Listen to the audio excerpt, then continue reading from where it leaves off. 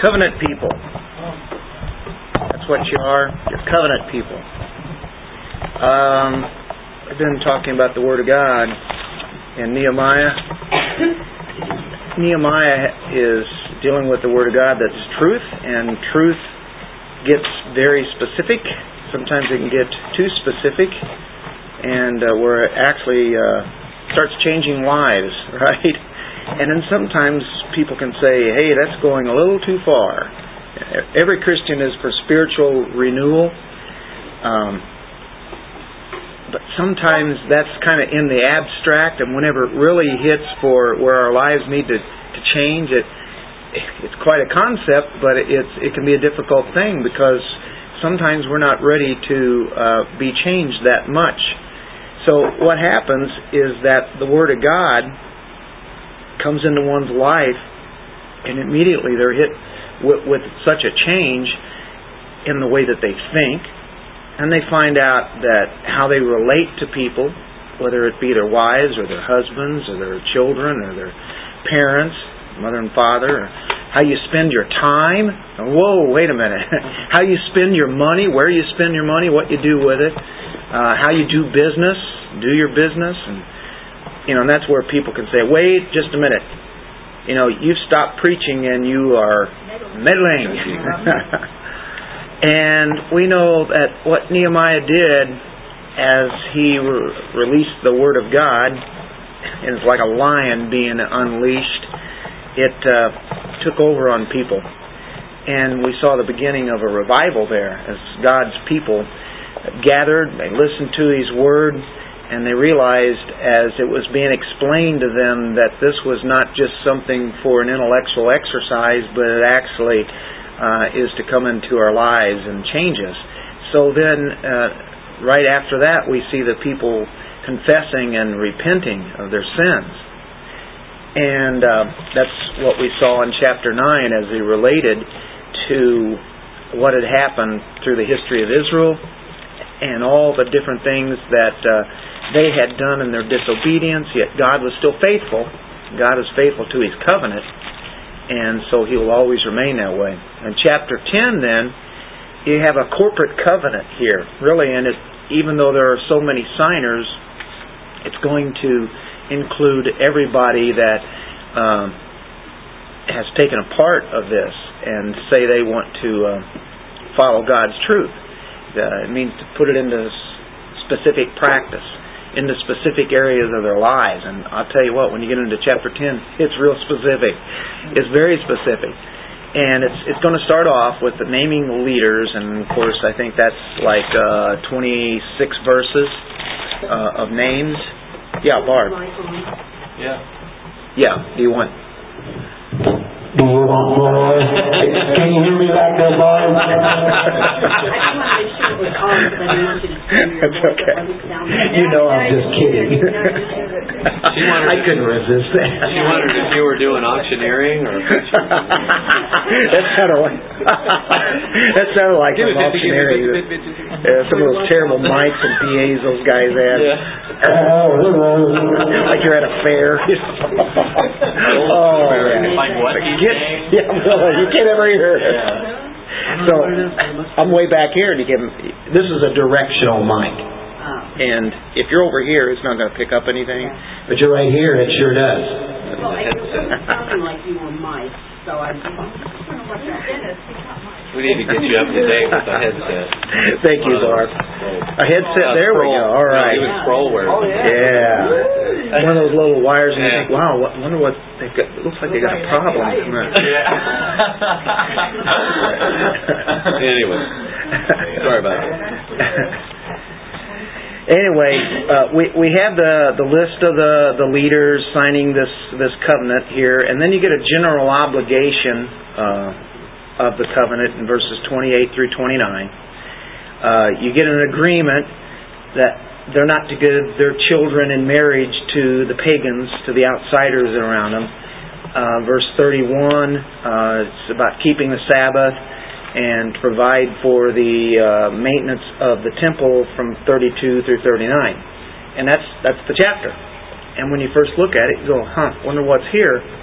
But it's dealing with personal application. of God's truth. And that's what happens when you have spiritual renewal. The people make a commitment to God, and in the midst of their spiritual fervor, they have joy in the Lord. Remember that in Nehemiah 8? That's that famous verse we're familiar with. The joy of the Lord is our strength. And then we see them mourning over their sin. Emotion is fine, and that's all part of it. We are to be emotional to a sense, but we can't live on an emotional high, because sooner or later we have to come down from that spiritual mountain that we've been on, that mountaintop, and face the daily grind. I think of Jesus on that mount with Peter, James, and John, Mount of Transfiguration. And there they were, and they could just stay there forever. This is great. But then they had to go down the mountain and get into the regular life. So they're laying out a specific plan here. Here's God's Word. Here's His truth. Now we're putting it into daily practice. And so the text is revealing these principles. That's what we'll be looking at tonight as we will be turning into chapter 10. Let's pray. Father, we thank You for Your Word. Your truth it's truly amazing. We're thankful for it. And then we also know that it comes in and changes our lives, changes in areas that we desire to. And we desire it. Then there are other areas we can't even imagine where He starts rooting into, the Word does. And we thank You for that, as the Holy Spirit desires us to practice the very Word of God. It's much more than reading and hearing, but to live it. And so as we see the people make a commitment here, may it be something that would be lasting to us, because we know it can be very fainting sometimes, and we can have our spiritual highs, and then the spiritual lows can come, but we are to maintain that daily walk, and through the power of God's Spirit we can do that. In Jesus' name, amen. So, verse 1, I'm just going to start off with, now on the sealed document were in the names of Nehemiah the governor. And I'm going to stop there, and you can look there, and you can look at all the names. There are a lot of names that you can pronounce, and a lot of names that you have no idea what to say. I can sit here and fake them. One of these days we will meet these people probably, and we'll see how important they were. You're going to say, why didn't you say my name? That's right. I could be convicted about that. You get the idea, right? You have Nehemiah and Zedekiah. That could be like maybe somebody that helps him out, maybe an assistant of his. Next assigned were like 21 priests, heads of priestly household. That's from verses 2 through 8. Ezra's name doesn't show up here. And there's different views on why that may be, but because there was a head of his household, and his name was Sariah, found in verse 2. And that more than likely is what it could very well be. Then you have the names of the 17 heads of the Levitical households from 9 through 13. And then you have 44 heads of leading families. That's from 14 to 27. That's kind of how it's broken out. Some of these names are identical to those that we've seen in Nehemiah 7. Some of them are very identical to Ezra in Ezra chapter 2. Others represent possibly new families that had moved in. They branched off of those from Zerubbabel's time, so it changed from the time that Ezra had first come. Maybe you have some new arrivals that have come from Babylon. We don't know most of these people. Like I say, we probably will have an eternity get to know people. And they're God's people. They're special people. But the point is that they are set examples for others.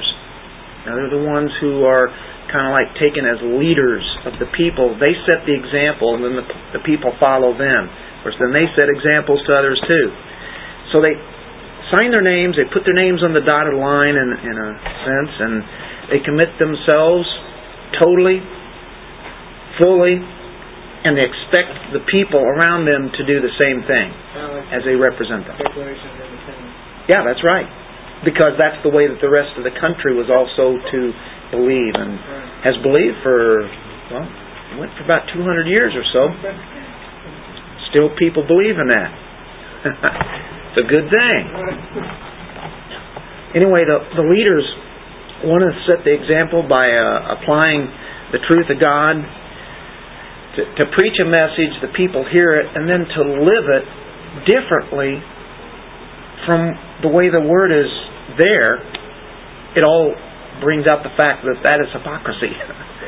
And that's not something that the people want to follow. There's exhortations dealing with godliness all the way through here. So that's the first part that we deal with. That's applying the Word, and takes in a biblical leadership. The leadership that people have among other people makes an effect on others. They make an example. So it starts with them, and then those people take it and then follow, and then they lead others, and then those people lead other people. That's the way it's worked all throughout church history. So that's where it starts, right there. And so you've seen in Nehemiah 8 the Word of God. The Word of God is read. It's explained. People are convicted. They see their sin. They repent, confess. They have joy over this as God put that joy in them. And now they are covenanting together to say, we desire to live God's ways. We want to take the Word and live that way. So we get to verse 28 and 29. We covered 27 verses pretty quick, right? Yeah, catch hold. It's a jet coming through here. Anyway, Bana is the last name there. And then we move into verse 28. Now the rest of the people, the priests, the Levites, the gatekeepers, the singers, the temple servants, and all those who had separated themselves from the peoples of the lands to the law of God, their wives, their sons, and their daughters, and all those who had knowledge and understanding, are joining with their kinsmen, their nobles, and are taking on themselves a curse and an oath to walk in God's law, which was given through Moses, God's servant, and to keep and observe all the commandments of God, our Lord, and His ordinances and His statutes. That's 2 verses. Those 2 verses are packed. Did you see that? Just loaded. It starts with a kind of a separation. People are to be separate from the world. Talks about the rest of the people. You have the leaders. Then it mentions the priests, the Levites, the gatekeepers, the singers, the temple servants, and everybody else. And they separated themselves from the peoples of the land. Anybody that wasn't from their nation. And I think, you see the biblical doctrine and the principle of separation. I would say it definitely needs to be emphasized in our day. It goes along with worldliness, doesn't it? And that's not necessarily talking about nationalities, the way it was with the Jewish people. But he had those people set apart. But, of course, that's not the sense that we're talking about in our day, but it's talking about separating ourselves from what? The world. The worldly things. The system. The worldly system that goes against God's things. There are probably a few situations where God's people have separated from the world, that they've become isolated, and you can go to an extreme on anything, and you can be a separatist in the sense that you don't affect the world anymore because you're so isolated, and that's where it turns into legalism. All sorts of things come out of that in that kind of separation. Of course, you have to think of the Amish, people that we're kind of familiar with around here. People are sometimes taken by how holy they are, but to be honest with you, if you were to talk to some and then find out some of the lives that they live, you would be shocked. They're not that separated that you would think. It certainly is. And we had some of them coming to our church, and they were revealing some of the things that they did, and some of it was an outward thing. It would be no different than Catholicism. It's a works by faith or a works faith system, and the Word of God is not really there. They don't really relish the authority of the Word ultimately when it comes down to it, but they sure look like they're setting themselves to be holy because of their separation. But it's funny, as the years go by, they take up some of the things that they didn't before. As years go by, then it's all of a sudden it's okay now. One time it was cars, and then the cars had to be black, and you go on, and it's like it's just same thing like the world. I'm not trying to pick on them. It can be anybody who goes to an extreme on that. The only thing is, I think what's worse today is most people really aren't in that section. They're on the other side where they are not separate from the world whatsoever. They blend in with the world so easily you can't tell whether they're Christian or not, because they say one thing and yet the hypocrisy is in that kind of lifestyle. That's what we deal with all the time, isn't it? We have extremes, though. We can go one where what are we after? We're after balance. And of course, Christ is the most balanced, and it's so easy to go. I think in our time, the way that the culture goes, it's easy to go with the culture, isn't it? Yeah, my folks and my grandparents wouldn't recognize the church you see today. I mean, even a church, what we'd call a church, it is so liberal and so changed, and has so adopted the world system and the ways, looks and acts. My grandparents wouldn't recognize it as a church. Yep. So don't condemn them unless the finger's pointed at us. Yeah. We're guilty. Well, we're guilty. And of course, what are we supposed to do? We don't go one extreme over here. We don't want to go over here, but what are we to do? Maintain the very truth of the Word of God. But the church has said this, we changed the truth from here where it was to what we recognize over here now is the truth. And my grandparents would have recognized this as the truth.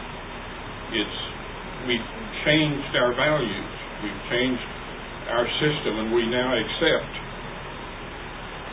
what we wouldn't have accepted years ago.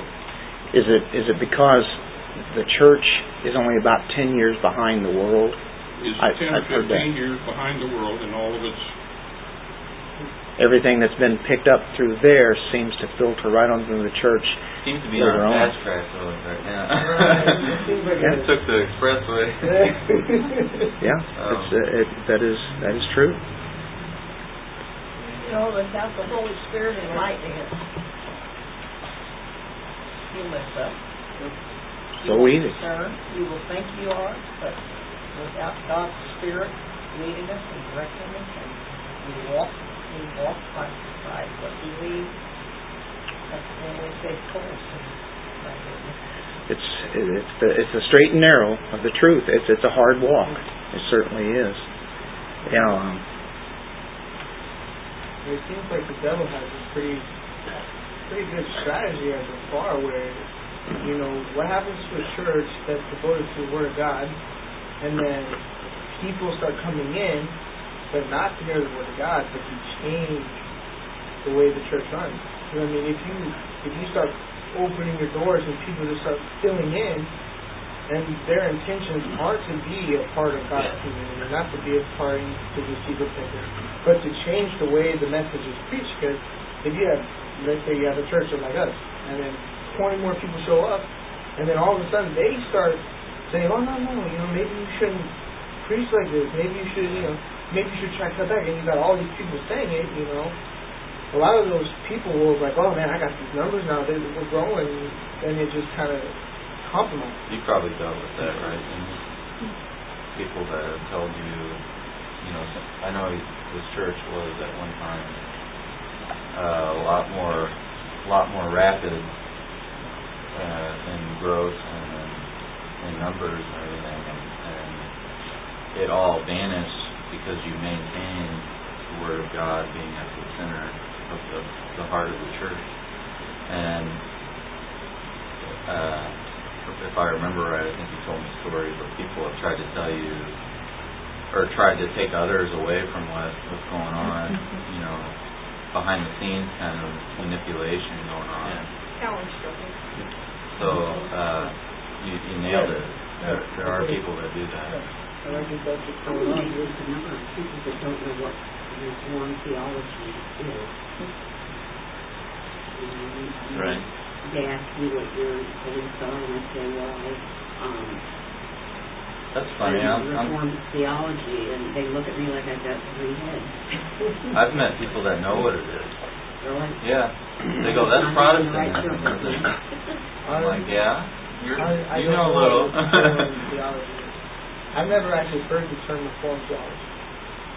So I hadn't either. I don't know, like, the definition or what it would represent. Because I know it's a Reformed Baptist. And a good book you should read, like Right? It's a Reformed Baptist church.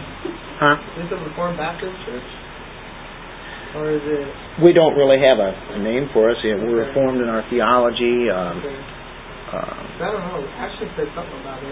Well, I've had to tell people, like, okay, somebody asked me, so what is your church? What denomination are you part of? What thought? What Christian thought? I said, I'm a Christian. And I said, we're a non-denominational church. And he's like, yeah, but what is it? And I said, well, if I had to pick one, it would be Reformed Baptist. Right. Because I see that as being biblical Christianity. Right. But so that's what I tell people. Something along the lines of Spurgeon. There we go. I would say biblical Christianity, if you want to say anything. Yeah. Just be like biblical. Like the Reformation? Like that? Yeah. Okay. That's the line we're I got it. inheriting. Yeah. I'll take some time with you, and we'll go through some basic tenets of it. Okay. We'll do that. Yeah. Certainly. So what you're talking about, the reason this church actually formed was because Dennis was teaching in a Baptist church, and they didn't want him teaching church.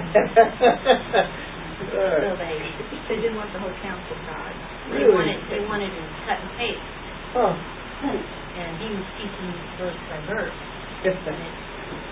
Oh. The elders of the church shoved him out, and some of us were with him. Oh, wow. That's... Why didn't they work verse by verse?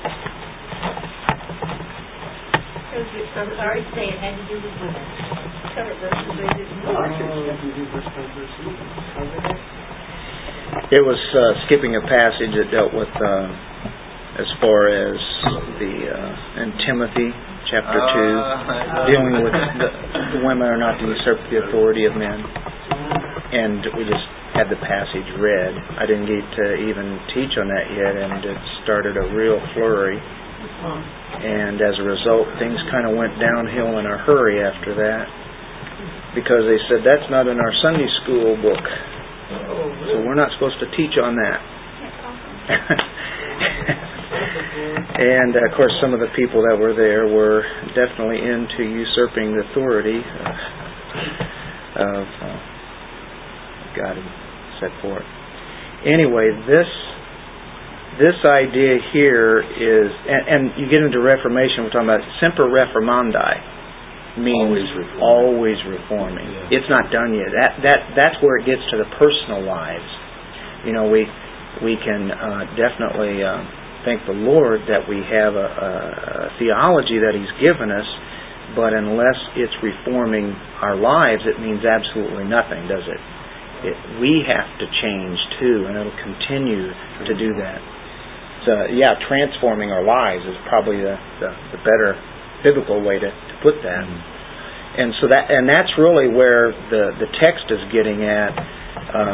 They're to be separated to the very law of God, and not in a legalistic sense, or not so much freedom that not bound by God's truth.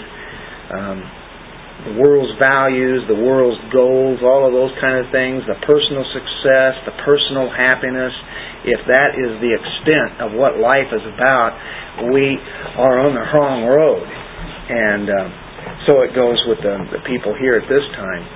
If obedience to God comes in the way of our success and happiness, obedience to God should always get in the way of all those things we can pursue and chase after. But it's so easy. People can set Him aside. We have our own agendas to go for, and now all of a sudden He's on the back burner. Well, that's natural tendency of mankind to do that. That's what is happening in the book of Nehemiah. You see these people have really hit the mountaintop experience, and now they're coming down to the daily grind of it. They're going to do good for a while, and when we get to the end of the book, which we're closing in on now, have you noticed that? We don't have a lot left in Nehemiah.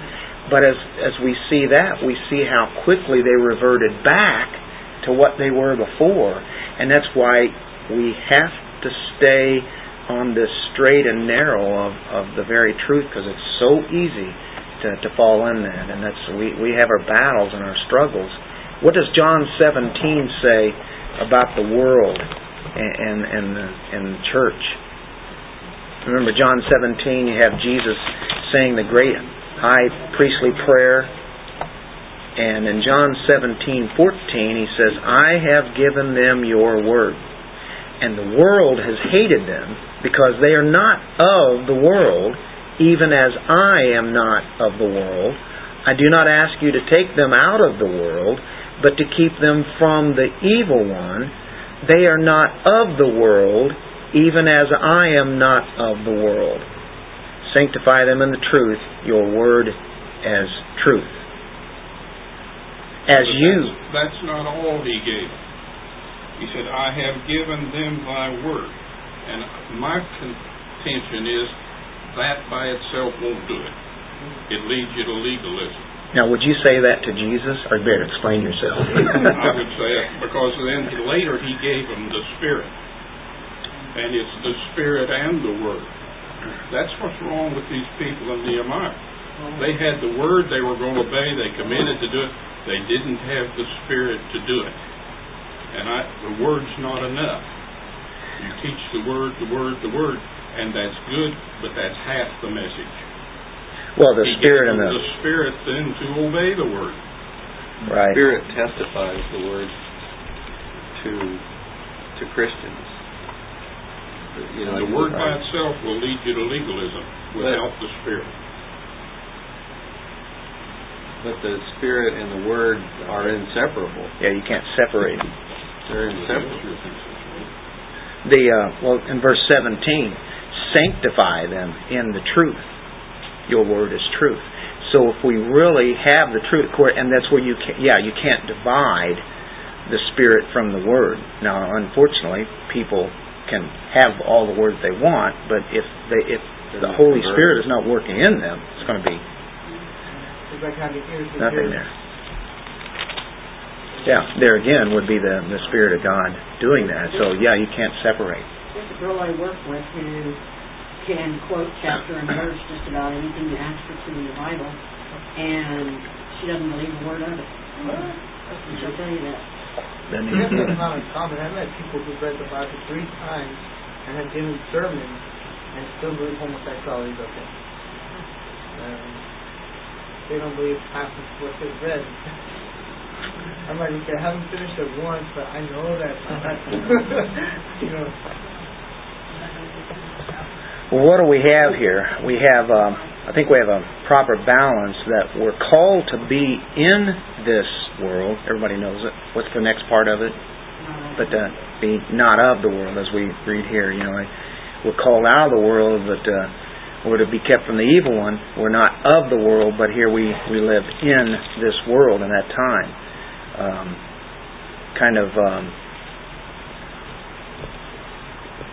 To be indistinct, to know God, you know Him by His Word, and then He says to obey. So in Nehemiah 10 and verse 28, we see that they separated themselves from the peoples of the lands to the law of God.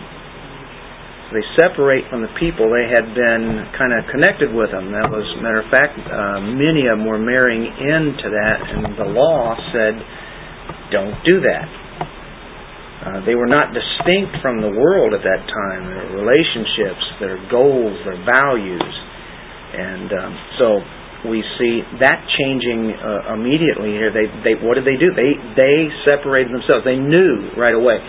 The laws, like in Deuteronomy, that had to been read to them. Everybody knew that you have the blessing and the cursing in Deuteronomy, right? And so you think of this 28 and 29, they're taking on themselves a curse and an oath to obey all the commandments. If they don't do this, here's the curse of it all. The curse refers to Deuteronomy. Let's go there just for a moment. Deuteronomy 27:15.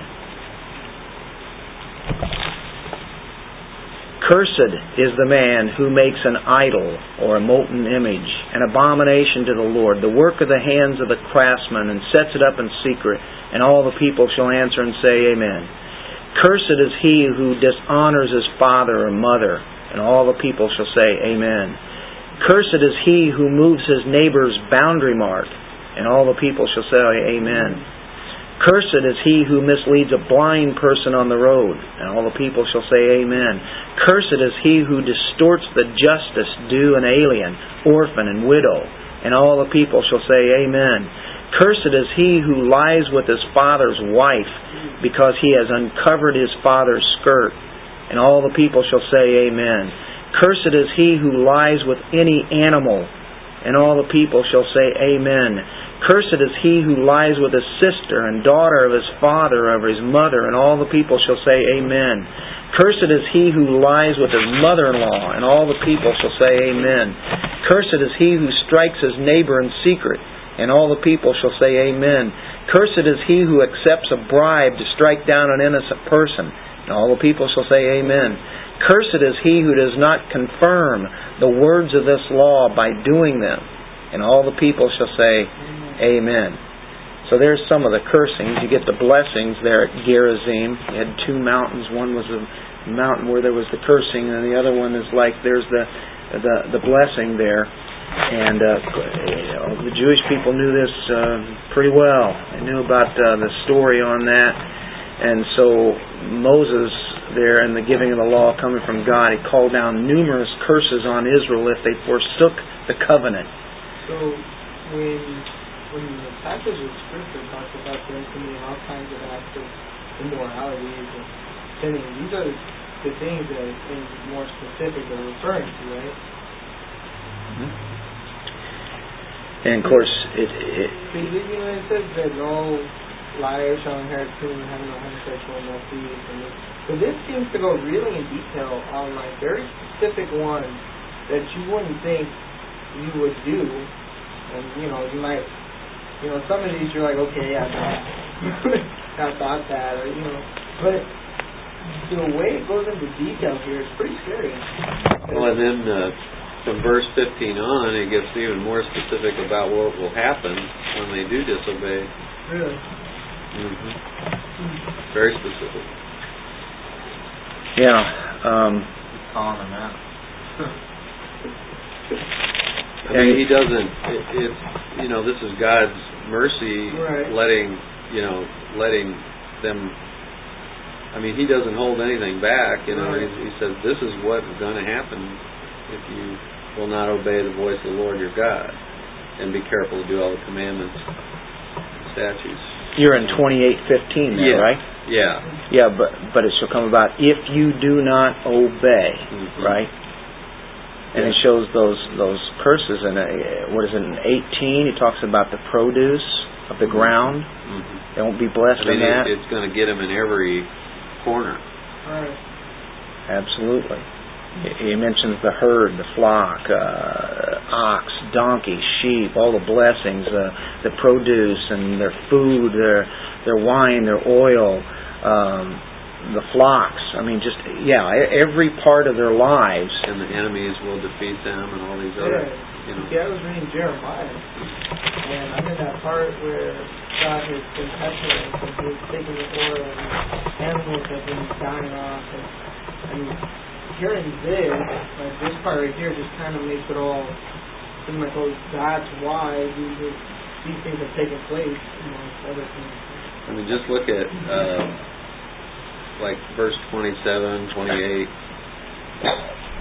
29, 30. I mean, those are just very graphic and very heavy.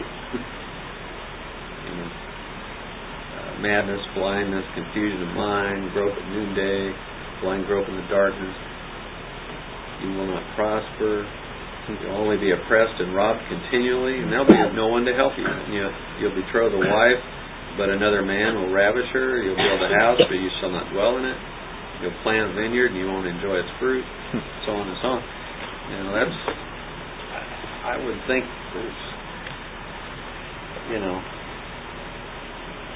God's very forthcoming with everything. He's not just saying, well, bad things are going to happen. Right. He really lays it out for them, so it's not like he's playing with them. Right. And of course, if they obeyed him, then they would, simple as this, they would be blessed. It's very sweet on that side of it. Now, if we look at the New Testament, we say, okay, well, what do we do with this? Are Christians under God's curse if we disobey Him? I guess there can really be kind of two answers, but in one sense, we know scripturally that Christ redeemed us from the curse of the law. You turn to Galatians 3:13. Mm-hmm.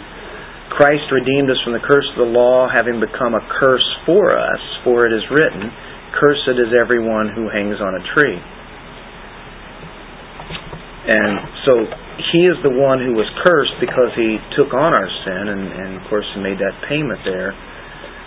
But at the same time, while you're in Galatians, you can just turn over to chapter 6, 7, and 8. We know that, no, we don't have the same sense of those cursings that put out, although a nation can have those cursings upon them, and you can be a part of it, I guess, that in that sense. But our God's people are Christians under a curse, in that they will be cursed and cursed to hell even. But no, that can't be. But Galatians 6, 7, and 8, I think helps us out here to balance it out, though, too. Do not be deceived. God is not mocked, for whatever a man sows, this he will also reap. For the one who sows to his own flesh will from the flesh reap corruption, but the one who sows to the Spirit will from the Spirit reap eternal life. And I think there again I might be separating believer and unbeliever, but there's the principle of you reap what you sow. And Christians can reap little or reap terrible things, or reap really good things. And God will severely discipline His children, won't He? And of course I think Christians can disobey God, but we are to fear God. We are to fear sinning. And you think of 1 Corinthians chapter 11, 27.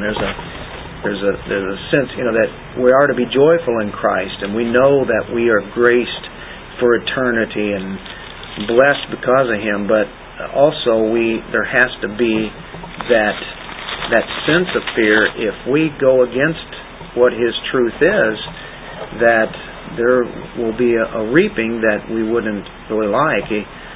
In 1 Corinthians 11:27, therefore whoever eats the bread or drinks the cup of the Lord in an unworthy manner shall be guilty of the body and the blood of the Lord. And this is talking about hypocrisy here, one who identifies with one who is supposed to be walking with the Lord. He says here, but a man must examine himself, and in so doing he is to eat of the bread and drink of the cup. He's saying here, hey, you can't partake of the Lord's Supper now. He says, no, examine yourself first, and then confess and get your sins taken care of, and then eat of the bread and drink of the cup. For he who eats and drinks judgment to himself, if he does not judge the body rightly. For this reason, many among you are weak and sick, and a number sleep. Who knows how many that might be happening today? We may not necessarily know that. We don't make that judgment. But he said there are many weak and sick, and a number sleep and dead. If we judged ourselves rightly, we would not be judged. But when we are judged and we are disciplined by the Lord, so that we will not be condemned along with the world. So anyway, right there in the Lord's Supper that Paul brings forth in that truth, he's talking about making sure that we cleanse ourselves from defilement. Of course, how do we cleanse ourselves? 1 John says to confess our sins. Where's the reference to the spirit of the law versus the letter of the law? New Testament. You'd be in Galatians there. That's in Galatians? I was thinking about what we had been talking about earlier when Eldon brought up the Spirit and its connection with the Word or the law. And I think that kind of applies maybe wherever that Scripture is. It has something to do with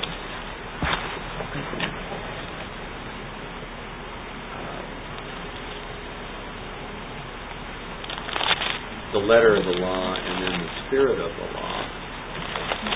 How there's a distinction there of one can be dry and dead and the other living, active, and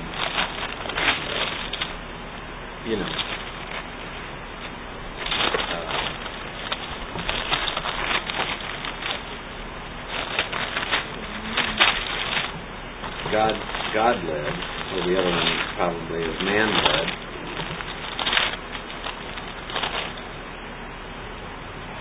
Yeah. I don't have my phone, so I can't look it up. Sorry about that. I didn't mean to stump the pastor today. In 2 Corinthians chapter 3, it talks about the veil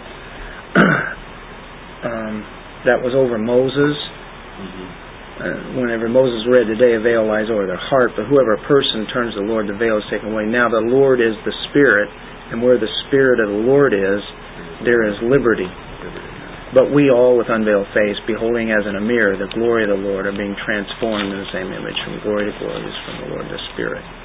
I don't know if that's the one you're thinking of. No, I was thinking one that actually, I think within the same verse it talks about the Spirit of the law and the letter of the law. I was thinking Hebrews for some reason, but I don't know. You might have to get your phone out and help us out. Bail me out here, Bob. We're in Galatians, chapter 2, verse 11 through 21. I haven't made all the way to 21. But here in verse 15, when it's talking about how this Gentile man or a Jew met Peter, and he says, we are Jews by nature and not sinners of the Gentiles, knowing that a man is not justified by the works of the law, but by faith in Jesus Christ. Even we have believed in Jesus Christ, that we might be justified by faith in Christ, and not by the works of the law. For by the works of the law no flesh shall be justified. Is that more or less what you're kind of looking for there? I stopped at 16. I read 16 and stopped at 17. Oh, possibly that's it. Yeah, that's good. 17 says, but if while you seek to be justified by Christ, we ourselves are also found sinners in Christ, therefore a minister of sin. Certainly in Christ, therefore a minister of sin. Oh, certainly not. For if I build again those things which I destroyed, I make myself a transgressor. For I through the law died to the law, that I might live to God. I have been crucified with Christ. It is no longer I who live, but Christ lives in me. And the life which I now live in the flesh, I live by faith in the Son of God, who loved me and gave himself for me. I do not set aside the grace of God, for if righteousness comes through the law, then Christ died in vain. Is that, I know that's kind of a lot, sorry. That's real good. 2 Corinthians chapter 3. Yeah, verse 6, right? Yes. 6. If the letter kills, but the Spirit gives life. Right. And goes on to kind of elaborate. 2 Corinthians chapter 3. Here's Romans 7, 7. I think. Romans 7:6. But now we have been delivered from the law, having died to what we were held by, so that we should serve in the newness of the Spirit and not in the oldness of the letter. Okay, that's a good one too. That kind of confirms this one here in 2 Corinthians. Thank you, Janice. That's the one in 2 Corinthians. Now, if the ministry of death carved in letters on stone came with such glory that the Israelites could not gaze at Moses' face because of his glory, which was being brought to an end, will not the ministry of the Spirit have even more glory? But right previous to that, it says there, God has made us competent to be ministers of the new covenant, not of the letter, but of the Spirit. For the letter kills, but the Spirit gives life. I think that's what I was trying to have. So kind of, the Bible teaches. I mean, it's confirming of these things. Well, He gave them the Old Testament. He gave them. You think of the law there, and of course, what's behind it is it's all truth there, and it is the Spirit of God behind it. But then they followed it in such a legalistic aspect that they were doing the letter of the law, but the Spirit wasn't there. Can anybody here live out the religion of the Beatitudes? Can any of us in our own power be all of those things? I've done all of them. Yeah. We would be like Christ. But we need Christ and the Spirit of Christ. And because of the Spirit of Christ, then now we have the power to do this. We can cleanse ourselves. 2 Corinthians 7:1, what does it say? Cleanse ourselves from all defilement of flesh and spirit, perfecting holiness in what?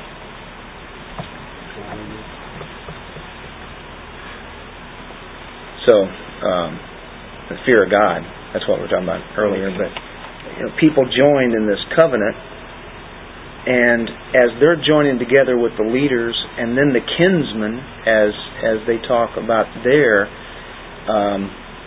verse 29, joining with their kinsmen, it's like they're holding each other's accountable in their walk with who God is and how they are to do that. God made us to function as the very body of Christ right here on earth. If you take an independent body and as it's cut off from the rest, it doesn't really make an effect, does it? It's doesn't function well. So the law, as referring to God's law given through Moses, they were affirming that they believed the spirit of the law behind it. Is really what was there. They believed in full inspiration here and the authority of Moses and what he had for writing the Word of God, and they realized that they're obligated to obey it. And to do what they did, you had people, and you'll see later in Nehemiah, on our last chapter, that they were separate. Husband and wives. If they were married to a pagan, they were to cut it off. Just like that. They shouldn't have been married in that first place. Now, that's not saying that is to happen today. We have 1 Corinthians 7. It says, what happens if a believer is married to an unbeliever? Well, it says, hey, that believer stays there. But if that unbeliever wants to leave, then it says let him go. But you are to remain in that, in a situation that God can bless that. He certainly does. But at that point, in that time, that's what God called for. That is drastic. It's as drastic as cutting off the hand or cutting off a foot and what have you. But it took drastic measures to get these people back into a holy walk with God. And of course that kind of thing really runs counter to the trends of our culture and where we live today, doesn't it? Certain things, topics that you could have the roles of women and men in the family, for instance, just in the house, of what their roles are to be. And boy, that can cause drastic problems with people. Or how about the doctrine of eternal punishment? You have a lot of people in the church today calling themselves Christians, and they don't believe that there's such a thing as hell. Or how about God's predestination of some to eternal life? It's there in Scripture. The question is, does God's Word teach these things or not? So, if it's there, then we have to submit to it. Submit to it all. And boy, when they did these kind of things, as far as making that kind of separation, that was costly. What about some of the other things that he says here in Nehemiah? We shall not buy from them on the Sabbath day. I know people that can't wait to get out of church to get to Walmart. Does that apply or not?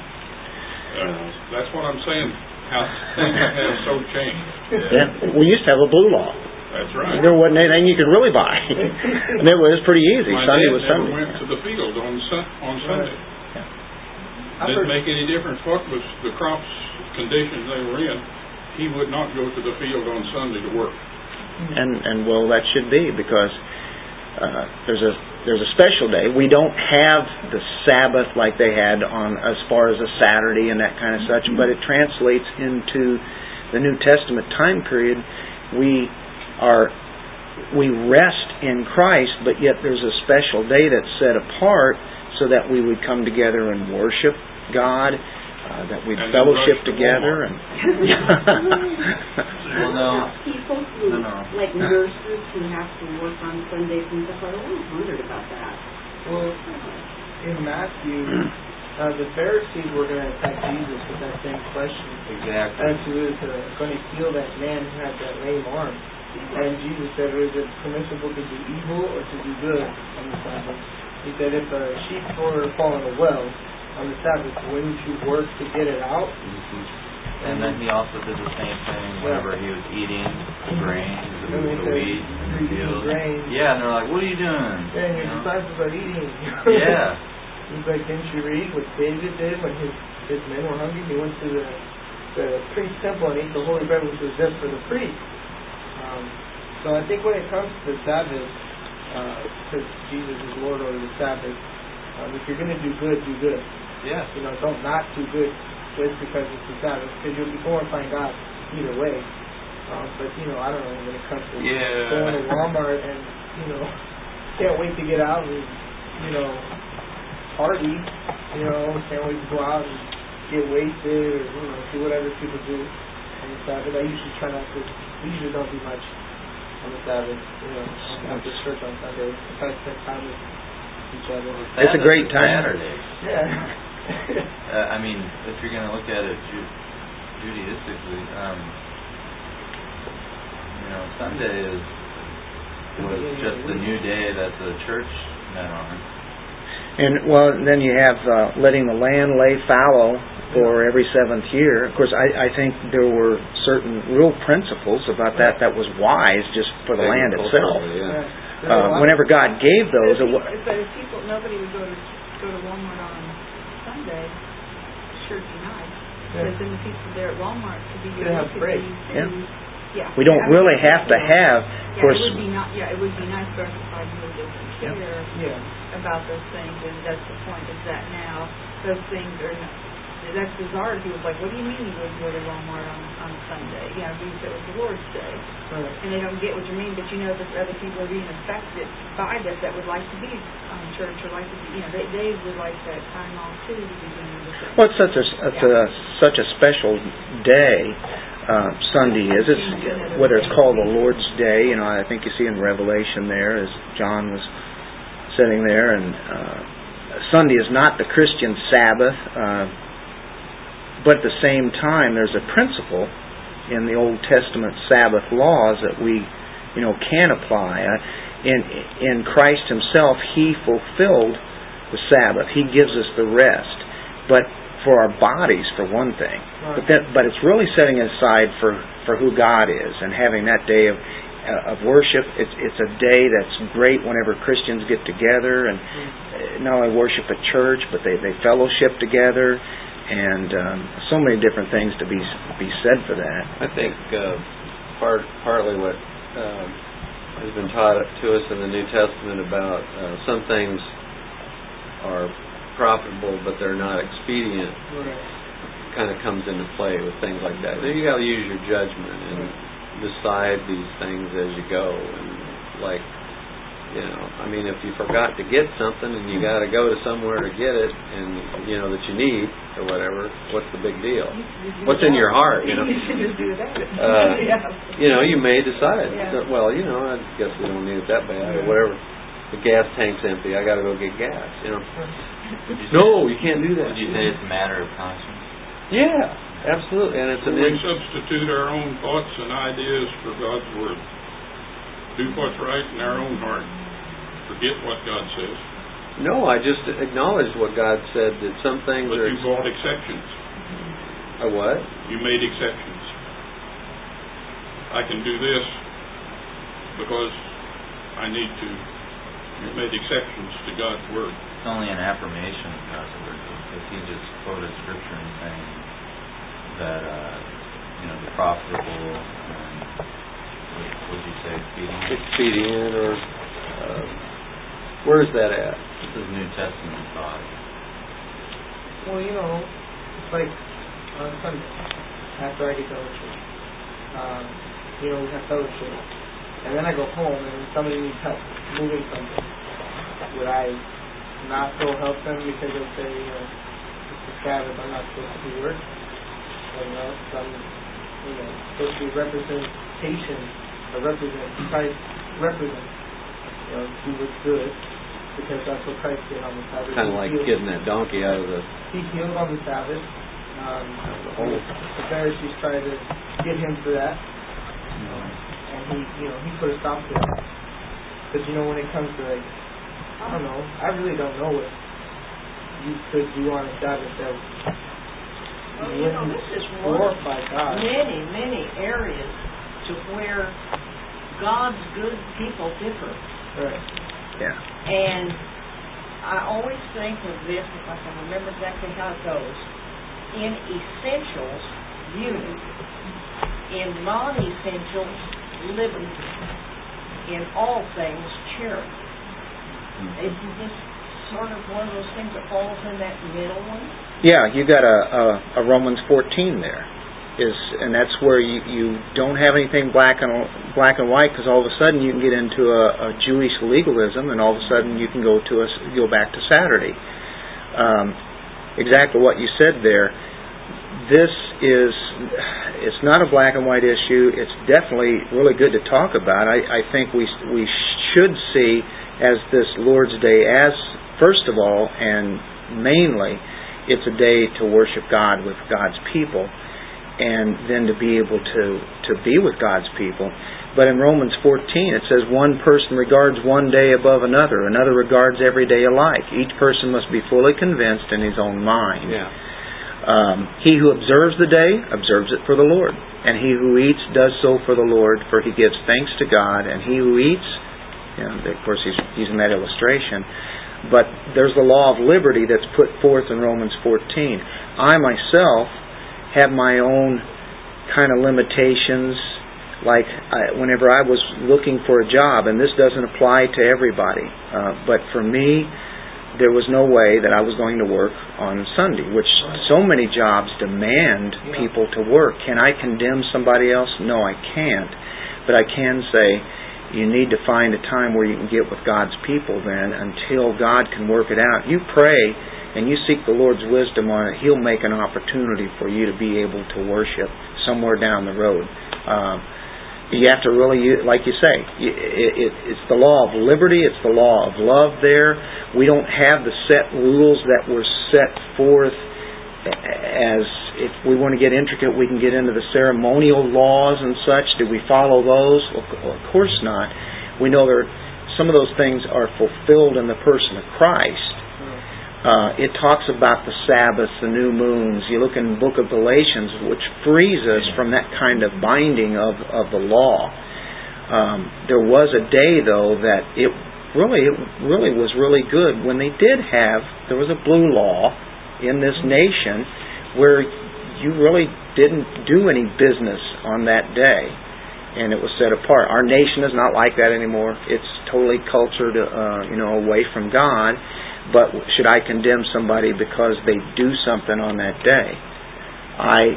Everybody's going to have their own drawing the lines on that. And that's not trying to read into the Word or make it fit what I feel best, but I look at the New Testament, I see Romans 14 passage, I see the Galatian passage where it talks about Sabbaths and such, which we're no longer bound to anymore. But at the same time, I don't want to delineate and go away from how important the Lord's Day is too. It's very important, and to keep it as holy as we can, where we on a day that it's for our bodies. It's good to have rest, but the way it's set up in our system, people might have days off on other days. So just that particular day, I think that's what you said there, Janice. That's probably where it rings true for each other. Know two of my heroes in the faith, Gerstner and R.C.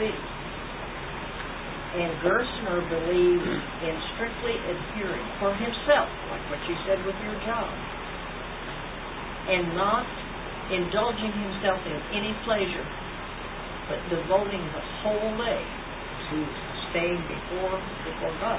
Now, R.C. said he looks forward to Sunday afternoon watching football. Okay? And to Gerstner, that'd be like a no-no. There's two. Yeah, all of a sudden now you're drawing lines here. You can't, can you watch TV on that day? So, now, and we can go either way. We can go with so much liberty over here, or we can be so restrictive and bring in a legalism, which Galatians totally condemns, and Colossians. You see all the days that dealing with Sabbaths, and I see it dealt with in a negative way, and even the way that Jesus taught it, because they had made it so legalistic. But the letter of the law was what they were trying to practice, but the spirit of the law was, as we were talking about earlier, was really not there. So that is a subject that there's so many differences on this, and people of like-mind faith can vary from this realm to this realm over here. Wasn't Chariots of Fire all about that? Yeah, and he made a bold statement there, and we relished that. We really appreciate that. And that was at a time when Sunday was a special day in England, right, in America. It's a shame that our country doesn't go with that. So, sometimes we could probably get all caught up in all the things of the world on that, forget about what God me and Honor watched that movie and we went, what was that all about? We don't agree with that guy's conviction about it. We were like, that seemed a little... pious for the sake of piety, like not for the sake. Not at all. No. I didn't. No, I think that's a commendation. That's a high commendation, because the principles that they held, and especially, and even the world at that time had in the West. You think of England or America, and they held Sunday in a much higher esteem than we do now. And I think we should. I think we've gone too far the other way. A day off where we don't have to work. It's not as special and even if as you go it to church, could be. That's morning, and then you have break from the rest of the day. And that's not legalism. It's not saying we should be doing this, but I think it's too casual. Right, like they didn't, they said, okay, Sunday is the day of rest, but they took God out of it. They took why it's a day of rest. They took out the reason and the purpose behind a day of rest. And I think that's, because when you come across verses, I think conversations like this, it's very easy, like you said, to stick one side and then the other. And Nehemiah was talking about like the middle ground, and the middle ground is where we all come together and know that today is for the Lord. Today is the Lord's. Every day of the week is the Lord's. God created the day and we honor Him every single day of our lives as best we can. But a specific day to honor as much as, give Him much more devotion than normal. And, that may not happen on a Sunday. And it may not happen on a Tuesday.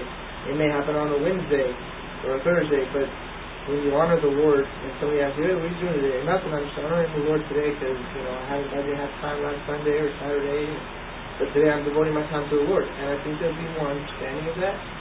But I think society itself is definitely taking God out of it. And that's the major issue, is that we don't know why Sunday is the day of rest, or Saturday, in the bigger scheme of things. Quite the debatable issue, and it's been debatable in the church for a long time. I know a lot of the guys from all the way up through the 1800s always called Sunday the Sabbath. Right. But it's not that Sabbath that we see that's in the Old Testament. Isn't that all to remind us, though, of isn't that pointing towards our eternal Sabbath rest? Yeah, it's definitely, it's a great picture, isn't it? It's a real type. That probably get going here, but in Hebrews 4, I've always used this for the people who took the Sabbath as a legalistic thing. Seventh-day Adventist, Seventh-day Baptist, many of your cults, the Yahweh congregation, and it's talking there about entering into the land. But then it's comparing to, like in verse 1, therefore let us fear if while a promise remains of entering His rest, Christ's rest, any one of you may seem to have come short of it. For indeed we have had good news preached to us, just as they also, but the word they heard did not profit them, because it was not united by faith in those who heard. For we who have believed enter that rest, just as He has said, as I swore in my wrath, they shall not enter my rest, the ones who did not trust in Him. But they do, although His works were finished from the foundation of the world. For He has said somewhere concerning the seventh day, and God rested on the seventh day from all His works. And again in the passage, they shall not enter my rest. Therefore, since it remains for some to enter it, and those who formerly had good news preached to them failed to enter because of disobedience, He again fixes a certain day, today, saying through David, after so long a time, just as has been said before, today if you hear His voice, do not harden your hearts. For if Joshua had given them rest, here we go, he would not have spoken of another day after that. So there remains a Sabbath rest for the people of God. For the one who has entered his rest has himself also rested from his works, as God did from him. And then he's begging them, be diligent to enter that rest. When you came into Christ, you entered into the Sabbath rest. So our Sabbath, like it says, remember the Sabbath and keep it holy in the Ten Commandments? We are obedient to that in the sense that we're in Christ. We don't have that Sabbath as that was set forth in law as the Jews do. We have it as Christ who has fulfilled it. Matter of fact, all those commandments are done because of the fulfillment of Christ. But that's why, well, it's in the Ten Commandments, and why don't we obey that? I think Hebrews answers that. And so there's our Sabbath, there's our rest. Not using Sunday as our Sabbath, but so many mainstream religions anyway, and maybe other ones too. I don't know, they offer Saturday evening services now. And I remember when I was Catholic, I used to go to those because I had other things I wanted to do on Sunday. But I also noticed that in the summertime, the Saturday evening services were packed, so people could get to the lake on Sunday. So that I wanted to get it out of the way. And there is what? And the letter of the law. Get it out of the way. That's not something that